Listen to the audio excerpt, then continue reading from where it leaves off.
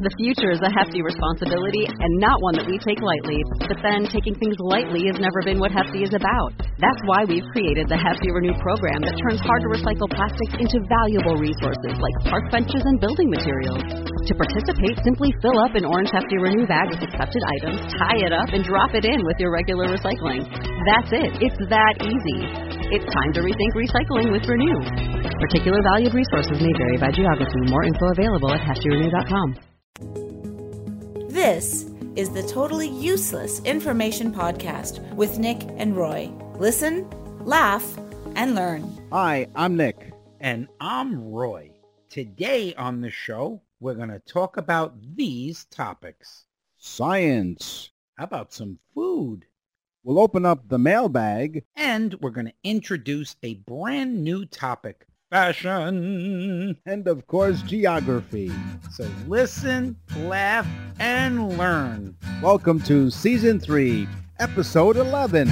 Totally useless information. It's everything you never needed to know. The Totally Useless Information Podcast, hosted by Nick and Roy.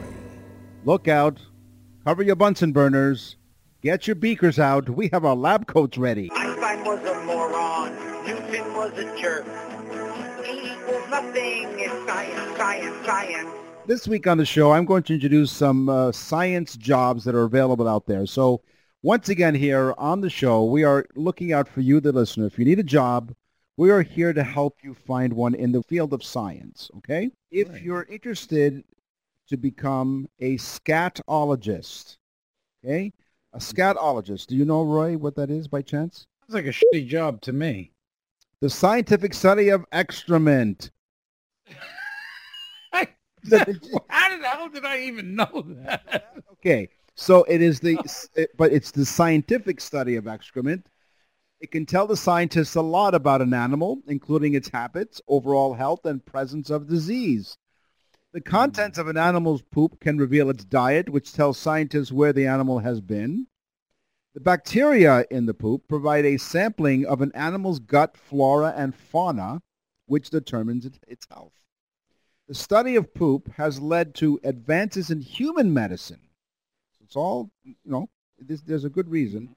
For example, poop transplants can be an effective means of treating intractable gut infections by reestablishing a healthy bacteria equilibrium.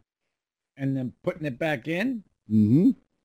They take it out, they mess with it, and they shove it right back in. That's right. Up the old, what did you call it? The old poop chute. In previous shows, we had a fact that hot water froze faster than cold water. I think you brought that up. Yes, I did. But would it actually happen the opposite way? Would it happen with cold water? Would cold water heat up faster than hot water? And yes, it's true.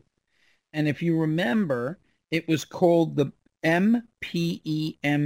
It was called the Mefembe effect. But of course, when you're doing cold to hot, it's called the reverse Membe effect. So yes, hot water freezes faster than cold water, but cold water heats up faster than hot water.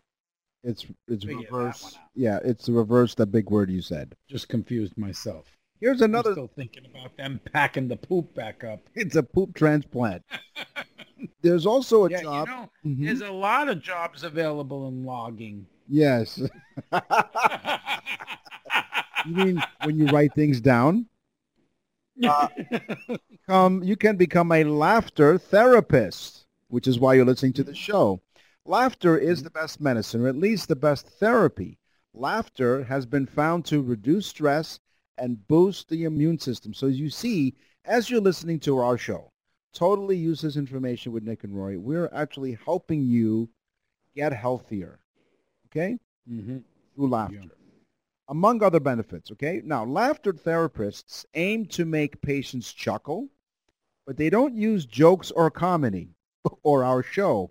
Instead, they lead exercises that help people connect with the deep, joyful laughter that babies experience. Therefore, That's how they prove that laughter can be the best therapy. Well, anybody that finds our show funny has a lot more to worry about than that. They need a lot of therapy. If helium is brought to absolute zero, that's a negative 460 degree Fahrenheit or a negative 273 Celsius for you Canucks, it becomes a liquid that defies gravity. It's called a superfluid. It flows without any friction at all, and it can climb up a cup's wall, up the side of a cup and over and then down again. Freaky. Okay? If it starts to flow, because it has zero friction against it and does not obey the laws of gravity, it will never stop unless something got in its way. So it would continuously flow forever because it has no friction. So basically kind of like my trips to the bathroom at night. Yes. Starts flowing and never stops. You can also become, as I'm featuring science jobs in the science portion of our show today, fermentation scientist. Beer, wine, bread, cheese, pickles, yogurt. All of these foods are made by fermentation, process by which yeast or bacteria convert sugars to acids, gases, or alcohol.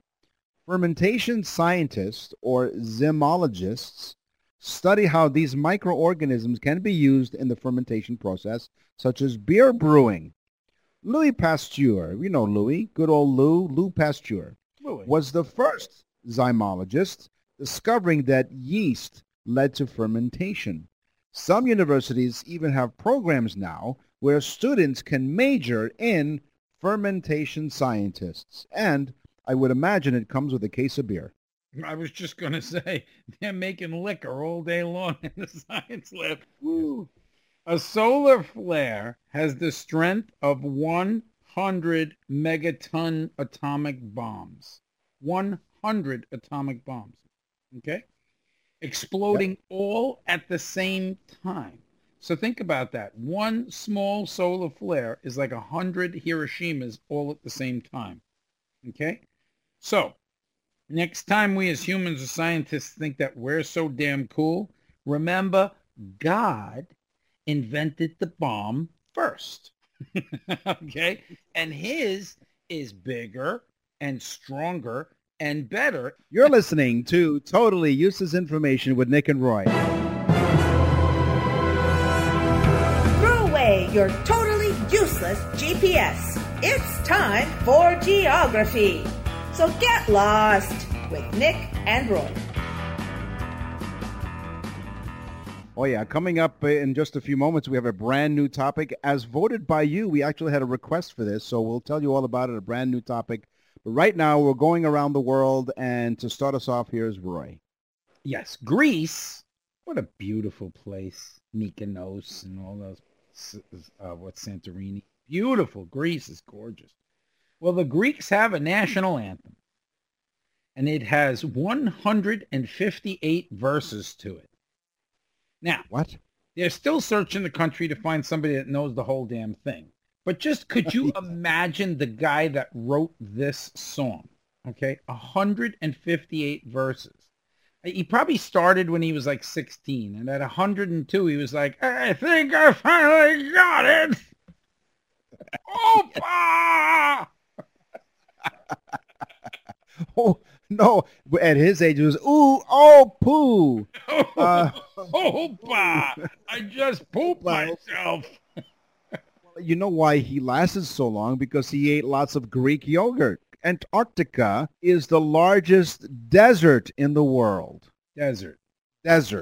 Not dessert, desert. Did you hear that, folks? Antarctica's a desert, and Nick is going to tell us why. But not only just a desert, it's the largest desert in the world. When you picture a desert, you probably imagine lots of sun and sand. Mm-hmm. But the definition of a desert is really just an area of land that doesn't get more than 10 inches of precipitation a year. With that definition in mind, the world's largest desert is Antarctica. The Antarctic Polar Desert, I almost said dessert. I almost said polar dessert. Available at Dairy Queen. The Antarctic Polar Desert covers 5.5 million square miles, and its water is mostly locked in glaciers and ice sheets, leaving little for plants and animals. This is one of those things where you can actually win a bet. I bet you that Antarctica is the largest desert in the world. You can win lots of, a drink or money or something. Yeah, and then you can find a life too. But the place with the shortest name on the planet, there's two of them. They can be found in Norway and Sweden. There's two places, and it's called A, the letter A, meaning in Scandinavian, river. The letter A, or saying A, means river. Or, you know what I mean, in Canada. It's like A, we spell it E-H. right. A. But they spell, actually there are two places on the globe called A. A. All right. Very good. Maybe they were starting to name the country, and then they just ran out. They just lost their train of thought. We're going to name it A. They were And like, that's how they wrote it. let's name that place A. Hold on, I got a good verse for the Greek national anthem. Yes. 159. The Diomede Islands are made up of Big Diomede, owned by Russia, and Little Diomede, owned by the United States. While they're only 2.5 miles apart, they sit on opposite sides of the international date line. Thus, they have a 21-hour time difference between them. This is why they're named Tomorrow and Yesterday Island. Oh, because the line meets there? That's right. They sit on opposite sides of the international date line. Oh. So that's why they're nicknamed Tomorrow and then Yesterday. It would be really confusing when you tell your friend, listen, I'm going to meet you today at the Tomorrow Island, but if you meet me at Yesterday Island tomorrow, then I'll go the day after to Tomorrow Island. Exactly. You could say, listen, meet me tomorrow at 6 o'clock right now. That's right. Oh, that was so yesterday. Hold on. Jump over. See you tomorrow. Hey, you're here now. Wow. That's pretty confusing, but cool. Yes. Okay, because of tropical depressions and hurricanes, which normally form off the continent of Africa, and trust me, I live in Florida. I know what the hell a hurricane is, and it sucks. I hated Irma. I hate the name Irma now because of it. But because they form off the coast of Africa, it is not uncommon for folks in Florida, if they take their Swifter duster and check it out, you will find dust from Africa. The dust is carried over by these tropical depressions. So at a time like this, when one just passed us, there is a chance that the atmosphere had African dust in it. So, crazy, right? Now you wonder how diseases travel, right? 2-for-1 special. Pheasant Island is located in the river Bidassoa, and it's owned by Spain and France. For 6 months of the year, it's under Spanish rule, and for the following 6 months, it's under French rule. The island is uninhabited and closed to the public. So imagine, this island is split by two countries. For 6 months by Spain and 6 months by France. Your favorite people. Yeah, but if they jumped from island to island, they'd be like, "You bastards! We own the island!" And they'd be like, "Look, you do not own anything." It's 6 o'clock in the morning. No, it's not. It's 6 in the evening. Make up your mind. Oh, uh-oh. Hold on. And now for something completely useless. The citrus soda 7-Up was created in 1929. 7 was selected after the original 7-ounce containers, and the up in the name 7-Up was for the direction of the bubbles. Cool. That's the one, Nick. That's the one people are going to say. So say it again. The 7-ounce container was 7-Up was created in 1929. The 7 was selected after the original 7-ounce container, and the up for the direction of the bubbles. But wait, hang on. And now for something completely useless. I'm sorry, but this week I'm double dipping. I couldn't resist this. Cats can hear ultrasound.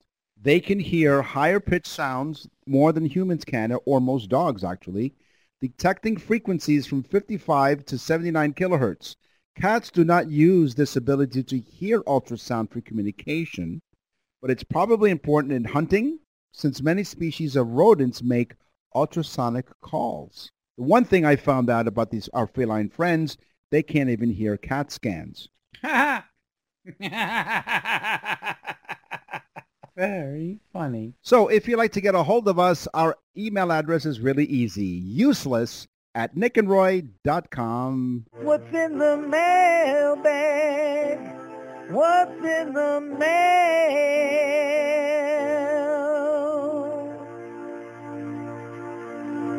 Yeah, the mailbag. Also, they can just go on nickandroy.com and leave us a message on nickandroy.com. It's so easy, our website. Plus, it's real cool, our website. Carol from San Francisco, California writes, "Love your show. You guys are so funny!" Exclamation point. There mustn't be any more comedy clubs in California anymore because she finds us funny. But she says, could you do a new category for all the ladies on fashion?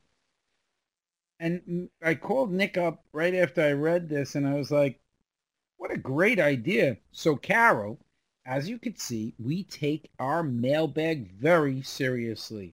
We're going to give it a try, but asking Nick and I to talk about fashion is like asking a 5-year-old about politics. We're both colorblind and fashionability, well, challenged.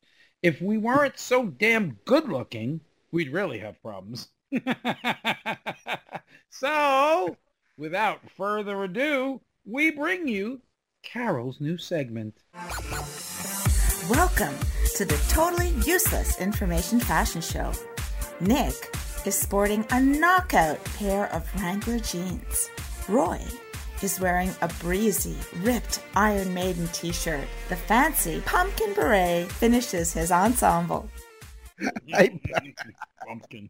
Hey, pumpkin beret? Boy, she doesn't know you love the French so much. So, Carol, since we're doing fashion now, a brand new topic here on Totally Useless Information with Nick and Roy, so thank you. The oldest item of clothing ever is the loincloth. Loincloth, usually a rectangular piece of cloth draped around the hips and the groin.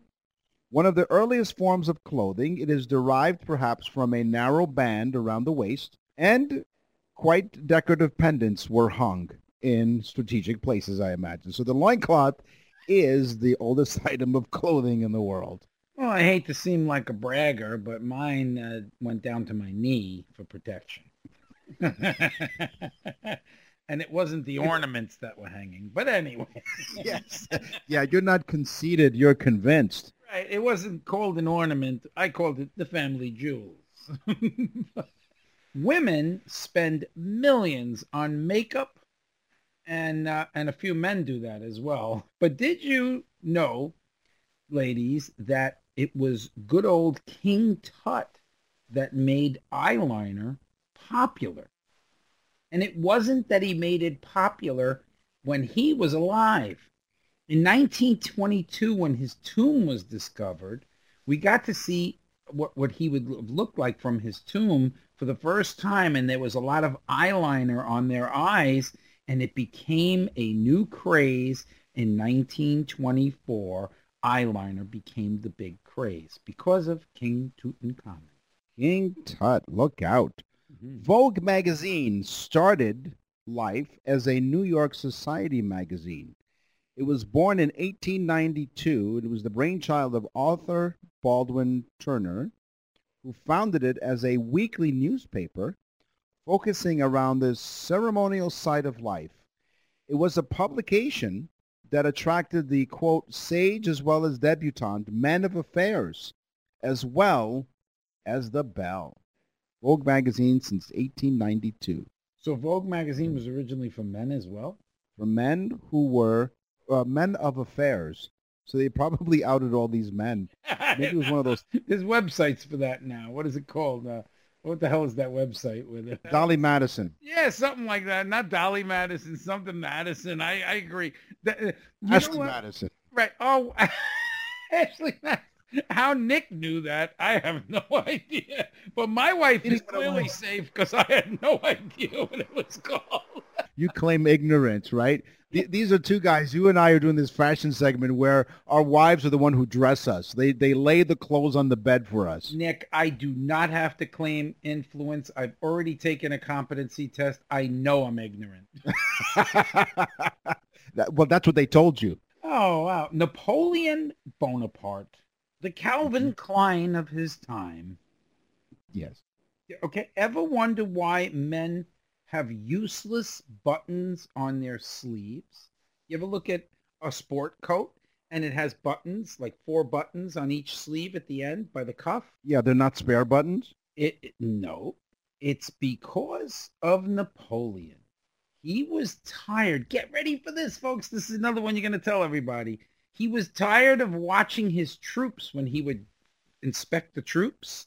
He would see them rubbing their arm, their sleeve on their nose to wipe their nose that was running. And he said, I'm sick of watching these guys use their sleeve as a napkin.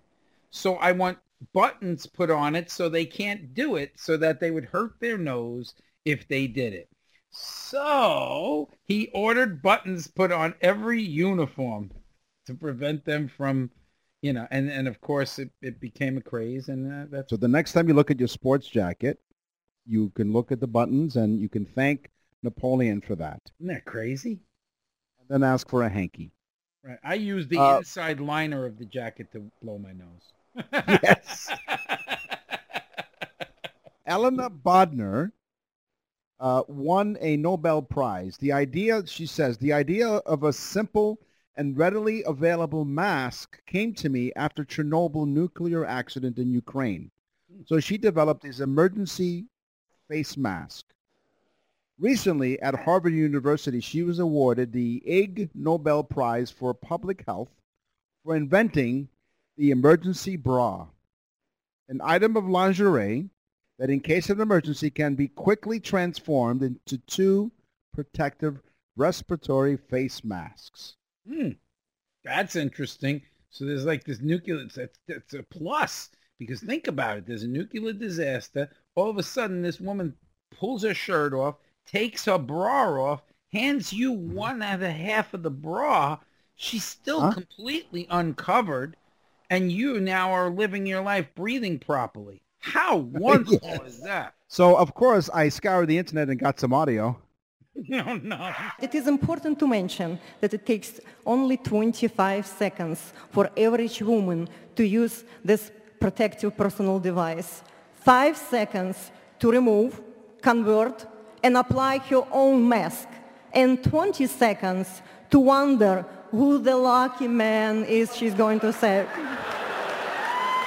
Notice what she said. Mm-hmm. You never wonder. Maybe she was thinking of the Wonder Bra. I'm not sure. So what would she say? It takes 5 seconds to remove the bra? I can do it in 4. We used to have a face cover for certain girls in high school. We called it a bag. In case of emergency, put this bag over her head. Bag over your head. And then we had one for ourselves because we didn't want anybody to know we were with that person. High heels. My wife sports the sexiest high heel shoes almost every day. I'm married to her for 30-something years. She's worn heels just about every day. She plays tennis in a 6-inch pump. But did you know that larger heels were not invented for women? They were invented for men.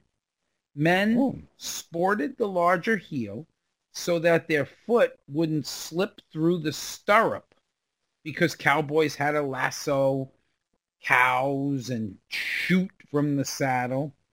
So they had to not worry about their foot slipping out, so they could use the heel so that they could rest their foot on the heel and not slip through the stirrup. So it's cowboys that made high heels fashionable. You're listening to Totally Useless Information with Nick and Roy. Your weekly sweet and savory facts of totally useless information with Nick and Roy. Come and get it! If you think really carefully, this is going to be a segue, okay? Mm-hmm. How many licks does it take to get to the center of a Tootsie Pop? It's a heavily debated topic. Exactly how many licks does it take to get to the center of a Tootsie Pop? To me, this is probably one of the most brilliant marketing ploys because you had everyone buying these Tootsie Pops to see how many licks it takes to get to the center to get a Tootsie Pop, right? You remember the animal? Do you remember the animal that was the cartoon commercial? You know what? I can't say that I do. So enlighten us. What was the animal in the cartoon and the commercial? Owl. It was an owl, and the owl said, "How many licks does it take to get to the center of a 1, a 2, and a?" Well, they did a study, and it can take anywhere from 144 to 411 licks. One of those studies that they spent money on determined the average was 364 licks. All they had to do was go to like a third grade classroom and rip open a bag and just watch the kids for a little bit. Count them, yes. 1, 2, 3, yeah. Green, yellow, orange, and red bell peppers. Now, Yeah. I have a pepper plant in my backyard. It has green peppers on it, but if I leave them on long enough, they turn red. So I just assumed that peppers are different colors due to the amount of ripening time. But it's not true. Green, in the wild it is, but in situations growing for public consumption, the green, the yellow, the orange, and the red bell peppers are all from different plant seeds. The seeds are genetically changed. Some are green peppers, and some are red, and some are orange, and they will grow that way. But again, I can leave mine on. They turn from green to red. But the ones we buy in the store are grown in their own color. That's really interesting. So the next time I see like a rainbow color of peppers in the supermarket, they all came from different seeds. That's pretty cool. Nutella, the wonderful, delicious hazelnut spread, is so popular that 25% of all hazelnuts grown in the world wind up in a jar. Think about it. 25% of the crop of hazelnuts end up in a jar of Nutella. Since they're in such high demand, there are some Since there is such high demand, I had some Nutella stuck on the roof of my mouth. I'm I sorry. was just going to say, go wash that Nutella out of your mouth. Since they're in such high demand, some universities are trying to grow them in labs in order to negate global shortages. So they're growing hazelnuts in university labs to I help don't the like world. when scientists play with my nuts. Yes. And then spread them. Yeah. I'd rather not have them play with my nuts, especially don't crush my nuts. Oh, my God. It's as American as apple pie. Well, Yes. not actually, no. Apple pie, the pie was invented in medieval England, long before America. And then the Dutch perfected it by putting that wonderful lattice top on it and making it slightly sweeter. It was that's before we stole it, okay, at gunpoint, and we said, "Turn over your apple pie. Turn over." I guess you'd call it an apple turnover. It's pretty interesting. You got right to the core of the matter. Eskimos use refrigerators to stop their food from freezing. So think about that. Think about where Eskimos live, right? They just don't plug it in. No, they do. And this is a really cool reason why, yes, pun was intended. You ever notice that when people say pun not intended? In this case, the pun is 100% intended. This is a cool thing. Eskimos use refrigerators to stop their food from freezing. You don't think they would need anything to keep their food cold in the Arctic, but it's exactly the opposite. In order to prevent food from freezing, because that's how cold it is up there, Yeah. Eskimos need refrigerators to keep it from getting too cold. But that don't make sense, Nick, because if that was the case, they would never get to use what was inside the refrigerator because they'd freeze to death on the outside. Either that or they'd get in the fridge. They've been sleeping with the multicolored peppers in the fridge. It does make sense, I guess. Find out. What I want to know is, do they freeze their Eskimo pies? Okay, we're back on food. An oyster must be kept alive or they'll spoil very quickly. You're not really supposed to eat a dead oyster unless it died instantaneously and then you ate it. But really, oysters need to be kept alive, otherwise they go bad. So, needless to say, when you eat an oyster, it's still alive. Alive, I say! Oh, think about it, Nick. Oh, the humanity of it. This poor living oyster. You stick them in your mouth and you slurp them in. Chew them a couple of times. You got me in the mood for some oysters now. I'm going to go get some. Is that okay? Sure. And then we could do a sex topic. You know why the oysters are so much of an aphrodisiac? Because they're loaded with zinc. They're one of the highest contents of zinc, and zinc is an aphrodisiac. It helps a man create sperm and semen. We're going to scat right now because that's all the time we have for this week's episode. The audience is going, will you guys scat already? That's all the time we have for this week's episode. We will scour the internet far and wide for more useless information for you next week. So in the meantime, just go to nickandroy.com. That's nickandroy.com. We'll keep you up to date with all the stuff. You can email us. And guess what, guys? You get on the show. And then you can tell all your friends, hey, my name's on the show. So tell a friend about the trend by sharing and subscribing. I'm Nick. And I'm Roy.